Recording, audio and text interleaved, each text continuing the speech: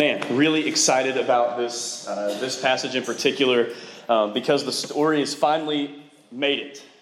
If you have been with us, you know that the story of Jonah has kind of been leading to this point where God is leading Jonah to the people of Nineveh to deliver a ministry, a message there. And I'm going to tell you the title of the message tonight to kind of set the stage for what we're going to be examining. The title of the message is Revival in Nineveh. Revival in Nineveh. So the idea of that title should excite you, especially if you've been with us the entire series of Jonah so far. This is a spoiler alert if you're just, you haven't read all the way through Jonah, or you haven't been with us. The message that God told Jonah to get to Nineveh finally does get to Nineveh. Remember the evil people, they were known for just their horrible, evil, wickedness, blasphemy against God, and the message finally gets there. And guess what?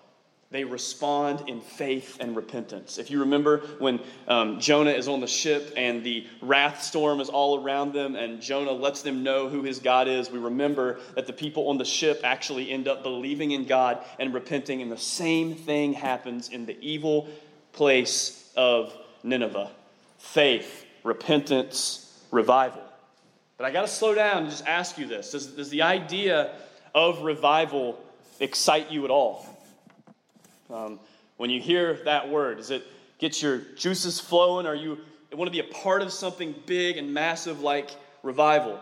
If you grew up in church, maybe in Appalachia, there's a chance that the word revival reminds you of a week-long church service marathon where a guest speaker comes in and does a series of evangelistic sermons. Anybody there? When you hear revival, okay. All right, so you guys grew up in Appalachia. It's like we have revival coming, speaker, you go to church every night leading up into the next Sunday morning service. And listen, those things aren't necessarily bad, but that wasn't technically revival. Wasn't technically revival. We can call it revival, and it wasn't technically revival, unless it was. The reason I say unless it was is because revival is ultimately up to God. I want to define revival for you before we even go further into this. I think it's an important concept for us as a ministry to know.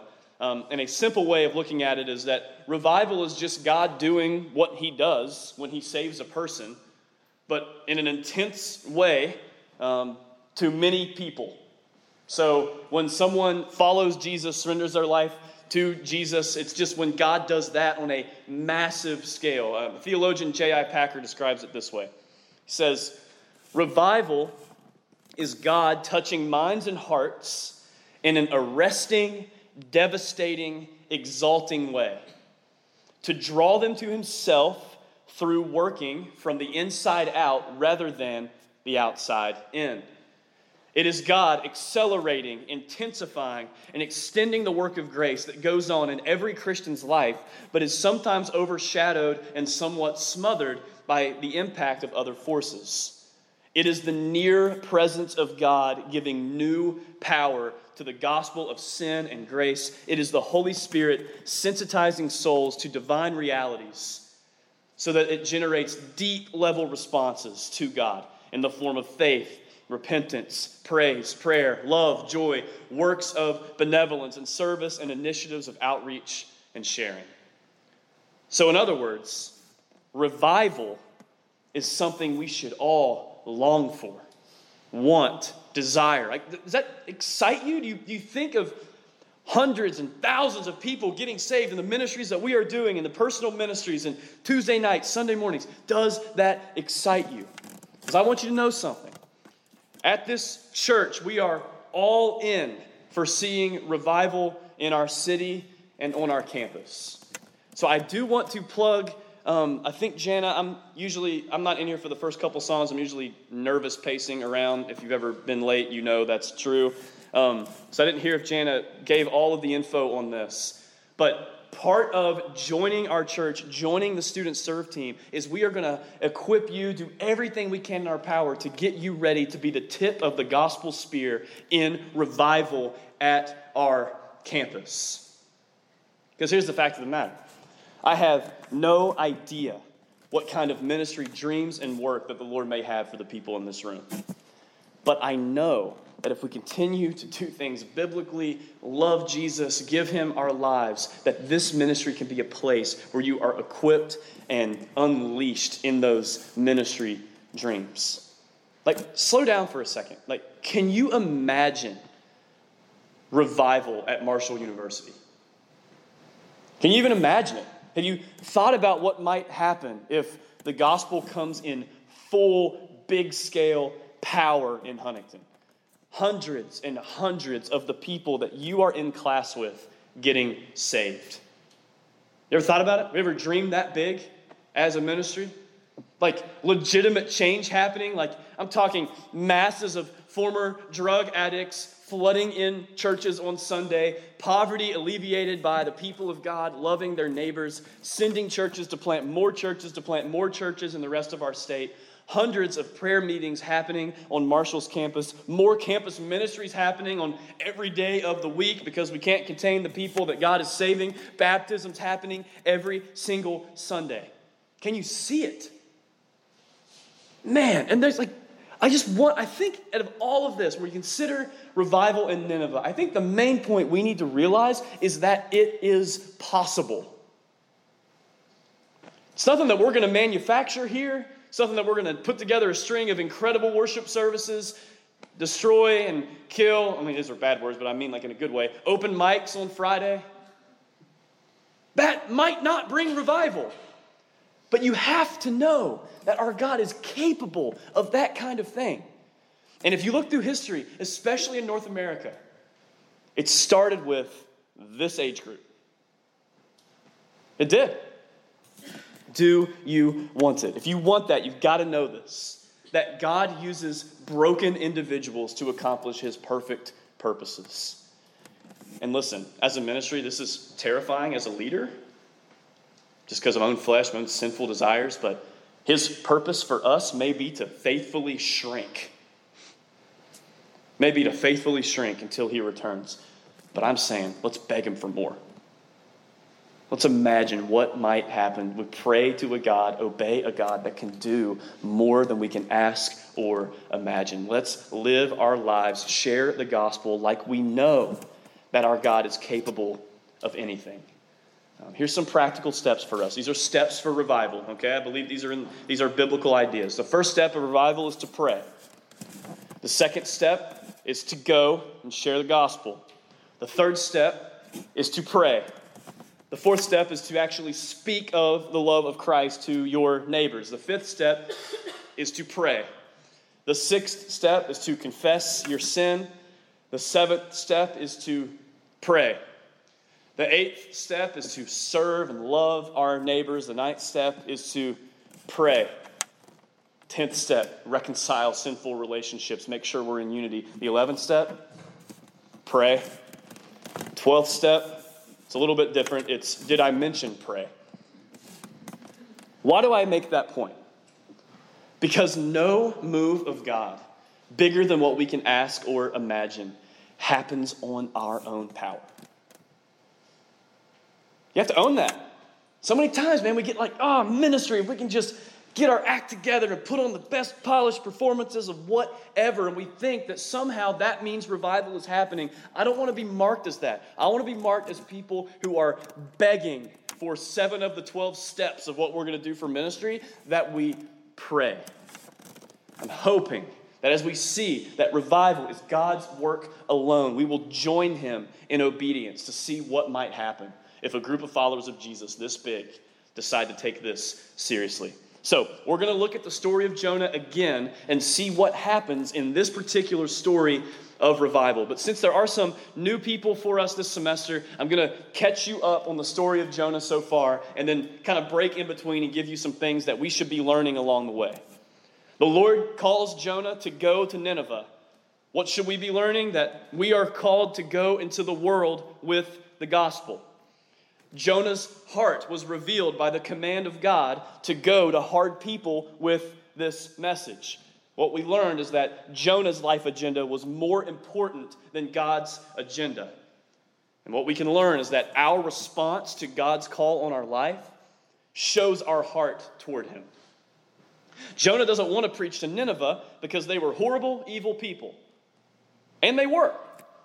But what this shows us is that our actions of love towards our enemies reveals our hearts toward God. God's purposes for Jonah's life and the fate of the people of Nineveh would not be stopped by the evil of Nineveh or by the evil of Jonah. I want you to understand this, that God is doing a work and he does not need us. But if we will by faith obey what he is doing, he just might use us. And the evil out there in your classrooms cannot stop his plan. The evil in this room, the evil in me cannot stop what God is doing. Jonah decides to take a ship the opposite way of Nineveh. The Lord disciplines Jonah through a huge storm, and Jonah is asleep. And we learn that sometimes we are too numb to even notice what God is doing. The other passengers are terrified and realize that something divine is happening. They wake Jonah up to get him to call on his God. Jonah says, "You can throw me in the water so the storm will stop." They throw him in the water, and the storm stops. Jonah sinks deeper and deeper into the water. While in the water, Jonah gets some perspective. And sometimes, listen, God needs to flatten us so we can learn how to worship him through our brokenness. You ever remember I think it might have been on the internet some, but definitely in my group of friends, like a trust fall? You ever heard of those? Like where you just kind of like, I'm not going to do it here, but you fall and you say trust fall, and then the idea is that person that you're falling in front of, you trust, and they will catch you, right? You guys get the idea. I think sometimes we can look at our faith in God and think that it's kind of like a giant divine cosmic trust fall. But in reality, sometimes stepping out in faith and doing a trust fall to God might look like him moving back and letting you hit the ground because you need to see what it's like from down there. Doesn't mean every risk we take is going to be blessed to the point of unbelievable fruit. But it does mean we might just see what it looks like to be humble before God. We need God's severe mercy in our lives. After he's in the fish, Jonah is vomited out on dry land. God's mercy did a work on Jonah. We got to remember we are saved to be sent. It's not just swallow Jonah up in that fish and keep him there in an incredible story. Sent to Nineveh. And then the story continues on into the actual Jonah-led ministry into Nineveh. So let's look at Jonah 3. I know that's a 12-minute introduction. Sorry about that. Chapter 3, verse 1 through 5. We're going to see the first movement of this story of what happens. I love this. Then the word of the Lord came to Jonah the second time, saying, "Arise, go to Nineveh, that great city, and call out against it the message that I tell you." Jonah arose and went to Nineveh, according to the word of the Lord. Now, Nineveh was an exceedingly great city, 3 days' journey in breadth. Jonah began to go into the city, going a day's journey. And he called out. Here's the moment. Big sermon coming. Ready? "Yet 40 days and Nineveh shall be overthrown." Altar call, right? And the people of Nineveh believed God. They called for a fast, put on sackcloth, from the greatest of them to the least of them. So a few points where we break this down slowly. This is ridiculous. Like, you think there's about 120,000-ish people in Nineveh, and we see this evil, mean prophet, doesn't even learn his lesson, finally gets to these people, preaches an 8-word sermon on the wrath of God only, and 120,000 people. Like, imagine this number. It's like 10 times more than what's at Marshall. Believe God, repent, revival in Nineveh, using a rebellious prophet that didn't even like the people he was ministering to. What is the point, though? I think the major point here is to show that God can bring about revival whenever and however he wants. And that also revival can affect the lowest parts of a society, and also God can move in power, in the places of power in our society. But I want to turn our focus to the very first phrase in chapter 3. It says, "Then the word of the Lord came to Jonah the second time." And I love this. In my study, there were some people who were saying that phrase right there is the entire Bible in one verse. The whole Bible in one verse. I think it's easy to skip over this as like the transition point between pre-fish Jonah and post-fish Jonah. But this verse is full of the mercy of God. And this little verse shows us the entire story of God and how he continues to show mercy to people who rebel against him. Let me show you this. Here's Jonah's story. The word of the Lord came to him to go. He was supposed to expand the reign of God through preaching of his word. He was supposed to take what God had created in Israel and the promised land and then see all the nations worship him. Jonah rebelled and experienced death by way of ocean for that rebellion. Then the word of the Lord came a second time. Think about the mercy on display here. Jonah was a mess. Jonah screwed up, but the word still came a second time. Story of the Bible. The word of the Lord created and commanded Adam and Eve. They were to expand God's rule and reign into all of creation. They were called to take what God created in the garden and expand it into the chaos of the world outside of the garden. Adam and Eve rebelled and experienced spiritual death. They were banished from God's presence. God could have ended the story there, but instead he continued his perfect plan to see a new creation happen where all things would glorify him forever. And God's word came a second time.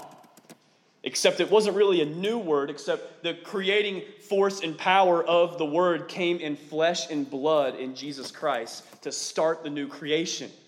Jesus would expand God's reign over the face of the earth through the hearts of people who would put their faith in him.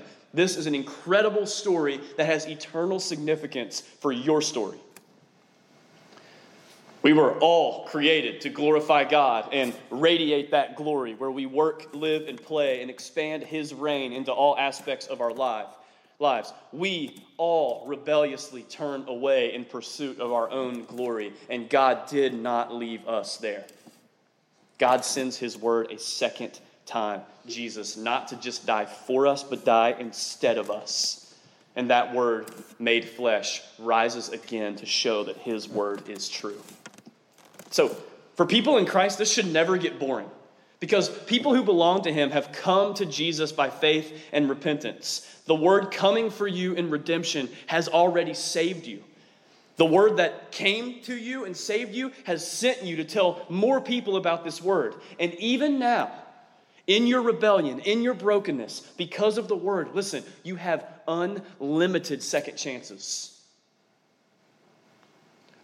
Then the word of the Lord came a second time should explode off the page for you, especially those of you that have continued your whole life following Jesus with no zeal for the lost, no love for Jesus, continuing in that same sin that you want to just get out of, but you can't. Listen, the word of the Lord came a second time, which means when that word of the Lord came a second time and died for you and rose again, you get unlimited second chances.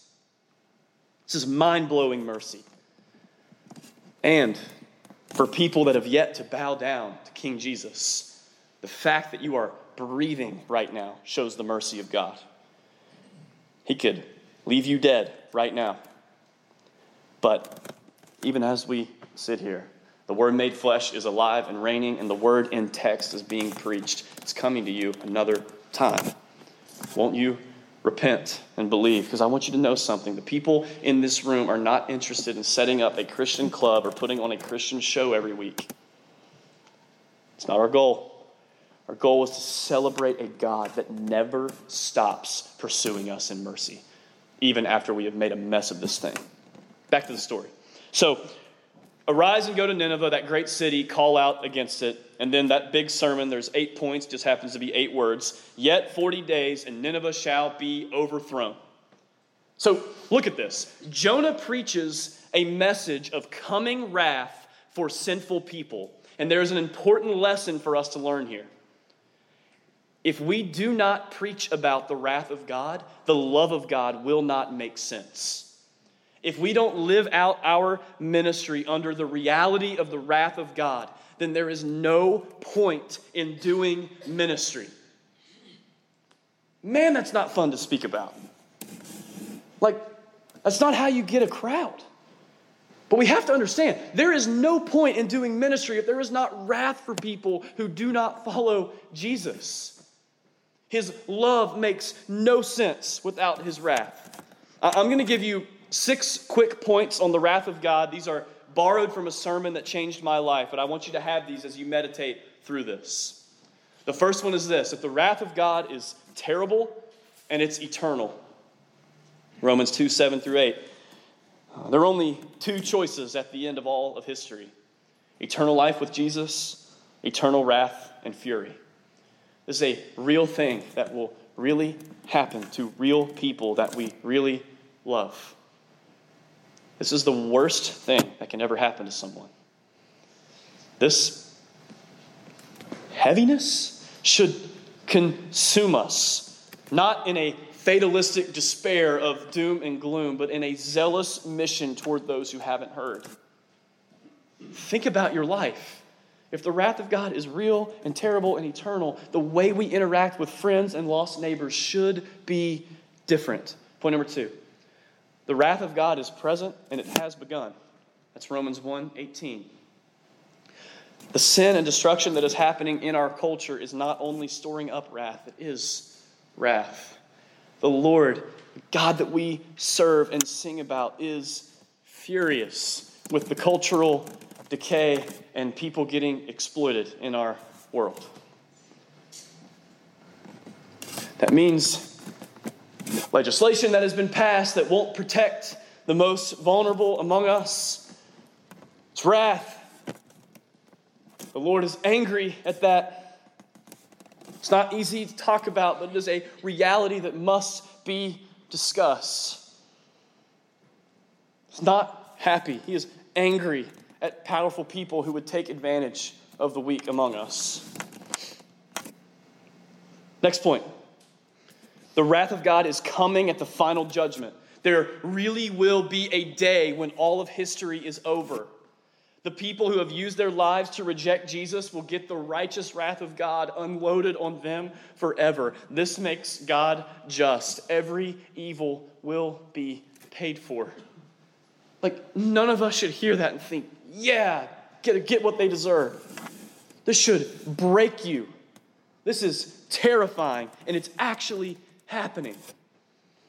Next point, the wrath of God is owing to our sin. And we can't miss this point. We aren't just kind of bad people. We aren't just good people who make mistakes. We aren't morally neutral people who have slid the wrong way. We are sinful people, and apart from Christ, we deserve the wrath of God. Listen, if I hated you, I would tell you something different. It's not easy, but when you preach through books of the Bible and you get to these realities, we have to deal with them as a ministry. Next point, the wrath of God is righteous. And I want to read the text here. Romans 3, 5 through 6 says, "But if our unrighteousness serves to show the righteousness of God, what shall we say? That God is unrighteous to inflict wrath on us? By no means. For then, how could God judge the world?" We can't fall into the trap that God's wrath makes him a bad God. The world will reject the doctrine of wrath and hell the most. Listen, you want to get socially ostracized in your class. Let people know you believe in a God that is full of wrath for wickedness. And listen, there's a difference in the way we talk about this and the way crazy preacher guy talks about it on campus. You can't connect wrath of God with guy holding repent or burn signs. But if we slide too hard the other way, we are literally not preaching the gospel. The world's going to reject this, but we must let it be our guide and moral compass. God is good, he is loving, and he is wrath. Second to last point here. God's wrath is his decision, not ours. This is truly something that we must let guide the way we think about everything. We can get angry at injustice, but our job is not to inflict the wrath of God. His decision, not ours. And our last point that you cannot miss: God's wrath has been absorbed by Jesus. This is where we must land for people to know the full gospel. God's wrath is still coming, but for those who have faith, it has been absorbed in full by Jesus for all who believe. Isn't that amazing? Like, you think about the worst possible thing ever that is going on your lost neighbor if they do not bend their knee to Jesus. And we know a truth about the Son of God. The primary sermon coming from Jesus was not the wrath of God is coming for you wicked sinners. The primary sermon of Jesus was the wrath of God is going to land on me. So you wicked sinners can go free. And when God moves in holy rage over people who will surrender their lives to him, we could see the start of revival coming. Jonah preaches the wrath of God on Nineveh. Could have been a summary of what he said, or it could have been an actual 8-word sermon. I'm not going to, you can debate whatever you think it was. But we see what happened. When the reality of who God is preached in full, the people of Nineveh believed God. They fast in desperation for God. They repent. This is what we should lead people toward in our ministry interactions. We want them to believe God. We want them to long for God. We want them to be broken over their sin. No matter how powerful or popular, the wrath of God levels the playing field. Do you see that? Like, the fact that Jesus has absorbed all the wrath of God for you should give you a boldness like the world has never seen. That the worst possible thing ever has been done to someone who took your place. And now you have the message that can set people free from the worst thing ever. Wrath of God is what makes the love of God overwhelming. Because in his love, he sends Jesus to take the wrath of God. Look at the rest of the story. The word, I love this, reached the king of Nineveh. He arose from his throne, removed his robe, and covered himself with sackcloth and sat in ashes. And he issued a proclamation and published through Nineveh, by the decree of the king and his nobles, let neither man nor beast, so the revival went to the animals apparently, herd nor flock taste anything. Let them not feed or drink water, but let man and beast be covered with sackcloth. And let them call out mightily to God. Let everyone turn from his evil way and from the violence that is in his hands. Who knows? God may turn and relent and turn from his fierce anger so that we may not perish. Look at this. When God saw what they did, how they turned from their evil way, God relented of the disaster that he had said he would do to them, and he did not do it. We see even the king of Nineveh getting off his throne. Some scholars said that's symbolic, that Jesus was on the throne now in Nineveh. So the king got off of his throne, took off his royal robes, and put on sackcloth. You show how wide-reaching this can be. He literally calls for repentance among the beasts of the field. And we're going to see in chapter 4 next week how even God's considering the cattle of Nineveh. His love is beyond my comprehension. God relents from his disaster in response to their repentance. I think that's incredible news for us, that God is sovereign, God is just, God is wrath, God is love, God is good, but he responds to people. Like, I think it's easy sometimes to let the heavy doctrine of the sovereignty of God keep us from thinking that humans are responsible for responding to him, or that somehow God's sovereignty is not big enough to encompass our decisions and our choices and our responses. But God is sovereign, and if people will repent, he will not bring disaster. So our charge isn't to go, all right, Marshall, in 40 days, Marshall's overthrown, and then see what happens. Our message is, there's coming a day when Jesus will return in wrath to judge all people who reject him. But before he did that, he came in love and in sacrifice the first time, and all the wrath that you deserve was taken on him. So we got one question to deal with at the end of this. We're going to go in verse 1 of chapter 4. Look at this. Like, all these people, I don't want to judge. I might have been here too. But like, you've gone through the fish, you've seen God, you preach a horrible sermon. No offense, Jonah. And all of these people get saved. And then look at verse 5. But it displeased Jonah exceedingly, and he was angry. Just got to ask ourselves, are we even ready for revival? Because if you'll notice, Jonah's heart was exposed once again. He was actually angry that these people repented. So we must ask ourselves if we are even ready for revival. Are there people that you don't actually want to find the mercy of God? Are there ministries or churches that you don't want to see bring in revival by the power of God? Would it upset you exceedingly if our calling was maybe to not see all the fruit, but all the other campus ministries and all the other churches in Huntington saw this incredible revival? Do we want revival, or do we want the credit? Or are we just like Jonah, you don't even want to see it? We've got to ask ourselves these questions, because if God really does bring revival, we got a lot of work to do. Can you imagine? Imagine if just 50 people got saved this year. How much discipleship? How much ministry? What would your life have to be? What in your life would have to be changed? Our hearts as Christians should be to want people to see the mercy of God, not the wrath of God. So, I hope that we're found faithful in this. Like when you talk about realities this big, I mean, maybe we sow seeds for the next 10 years, but maybe we see an incredible harvest. But don't you just want to pray that way? Like, do you believe in a God that can save 120,000 people in like the evil capital of the world? Let's revisit the steps of revival in case we didn't quite get them. Number 1 is pray. Number 2 is go. So in light of a God that has sent us, remember to go. Number 3 is pray. Number 4, speak the gospel. Number 5, pray. Number 6, confess sin. You see, revival in history, it's always accompanied with people saying, I'm a sinner, I'm unholy before a holy God, and they're repenting. Number 7, pray. Number 8, serve your neighbors. Number 9, pray. Number 10, unity among Christians, reconcile relationships. Number 11, pray.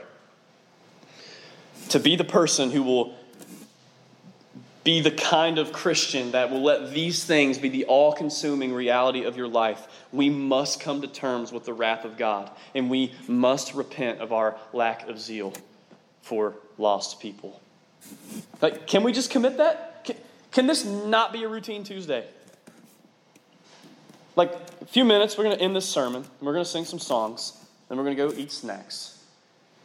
And the danger is that we can go through these deep gospel truths, and somehow it's just we leave here thinking, wow, that was a good service. I don't ever want to hear that. I'm not interested in that. I'm interested in, if this God is true and what he says is real, then it should have drastic implications for the rest of your life. Starting tonight. Some of you got to repent. Maybe you don't even know Jesus. You have nothing to do with him. Maybe some of you have rebelled so far away that this seems weird. Maybe there's Christians in here that are personally holy, but there's no missional aspect to your life at all. You've got to let this wake us up. So, how will we respond? Let's look at Matthew 12. This is a New Testament reference to the story of Jonah as we consider our response tonight. Then some of the scribes and Pharisees answered him, saying, Teacher, we wish to see a sign from you. But this is Jesus talking. But he answered them, An evil and adulterous generation seeks for a sign. But no sign will be given to it except the sign of the prophet Jonah. For just as Jonah was 3 days and 3 nights in the belly of the great fish, so will the Son of Man be 3 days and 3 nights in the heart of the earth. Look at 41.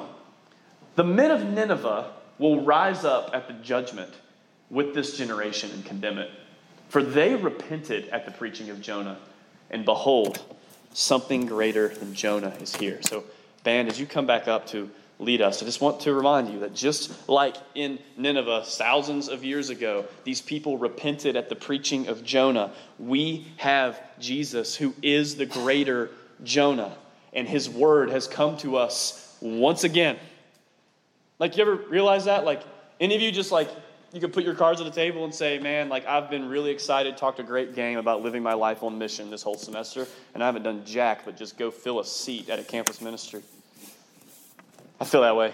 I'm like, man, like, all I've done is just kind of fulfill a ministry role rather than letting these realities break me to the point where my life is going to be different. Yet his word has come to us again. There's another chance to repent. There's another chance to live out the mercy of God. So it is time in song right now, maybe in confession afterwards. I don't know what you need to do. But if you're a follower of Jesus in here, let's do whatever it takes right now as we get ready to worship to not let this be a routine night. You know, man, the moment we start letting this just become a thing we do is the moment that I want to quit. I'll be honest. I want to see what might happen if this amount of people in here say, you know what, Jesus is actually worth surrendering our lives to. Break us, Lord, so we can be used. And will you bring revival? So before they sing, I'm going to just pray for revival. And I don't want you to listen to me pray. Sermon's over. I want you to pray. And man, I know the temptation. Somebody up front says to pray, and then you just kind of bow your head and close your eyes and don't pray. I'm asking you right now to pray. Beg the Lord to do whatever it takes to break our lives for something bigger than we can ever ask or imagine. So let's pray. Father, we come to you as sinful, weak, helpless people. Lord, if it was not for your mercy, we would not be here. We would not be alive. We would not have these good gifts that you've surrounded us with. And Lord, it's in that same mercy that you sent Jesus to die for us, die instead of us. And when he rose to new life, he made it possible for us to have a relationship with you. Lord, kill the sin of Jonah in us. So many of us, including me, are just saved to sit. Lord, we're just so focused on making sure we feel right about Jesus rather than our hearts being bent towards people who don't know him. So God, all across this room, I pray by your Spirit, you would convict us.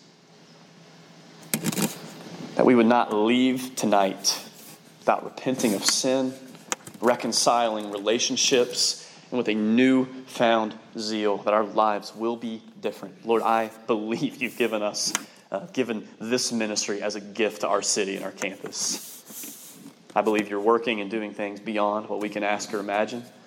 And Lord, we are begging you for thousands of salvations. Lord, that seems impossible, and I have to admit, even now, I'm doubting. But Lord, I pray you would help us in our unbelief, that we would get to the point that we live like we serve a God who can save anyone who will come to him. So, Father, as we turn to sing now, I pray we would sing this song in confession. We would sing this song as free people, and that ultimately the weight of your glory in this room by your preached words and by the songs of your people would crush those of us in here who are unrepentant. I pray that by your mercy you'd rescue them tonight. It's in Jesus' name I pray. Amen.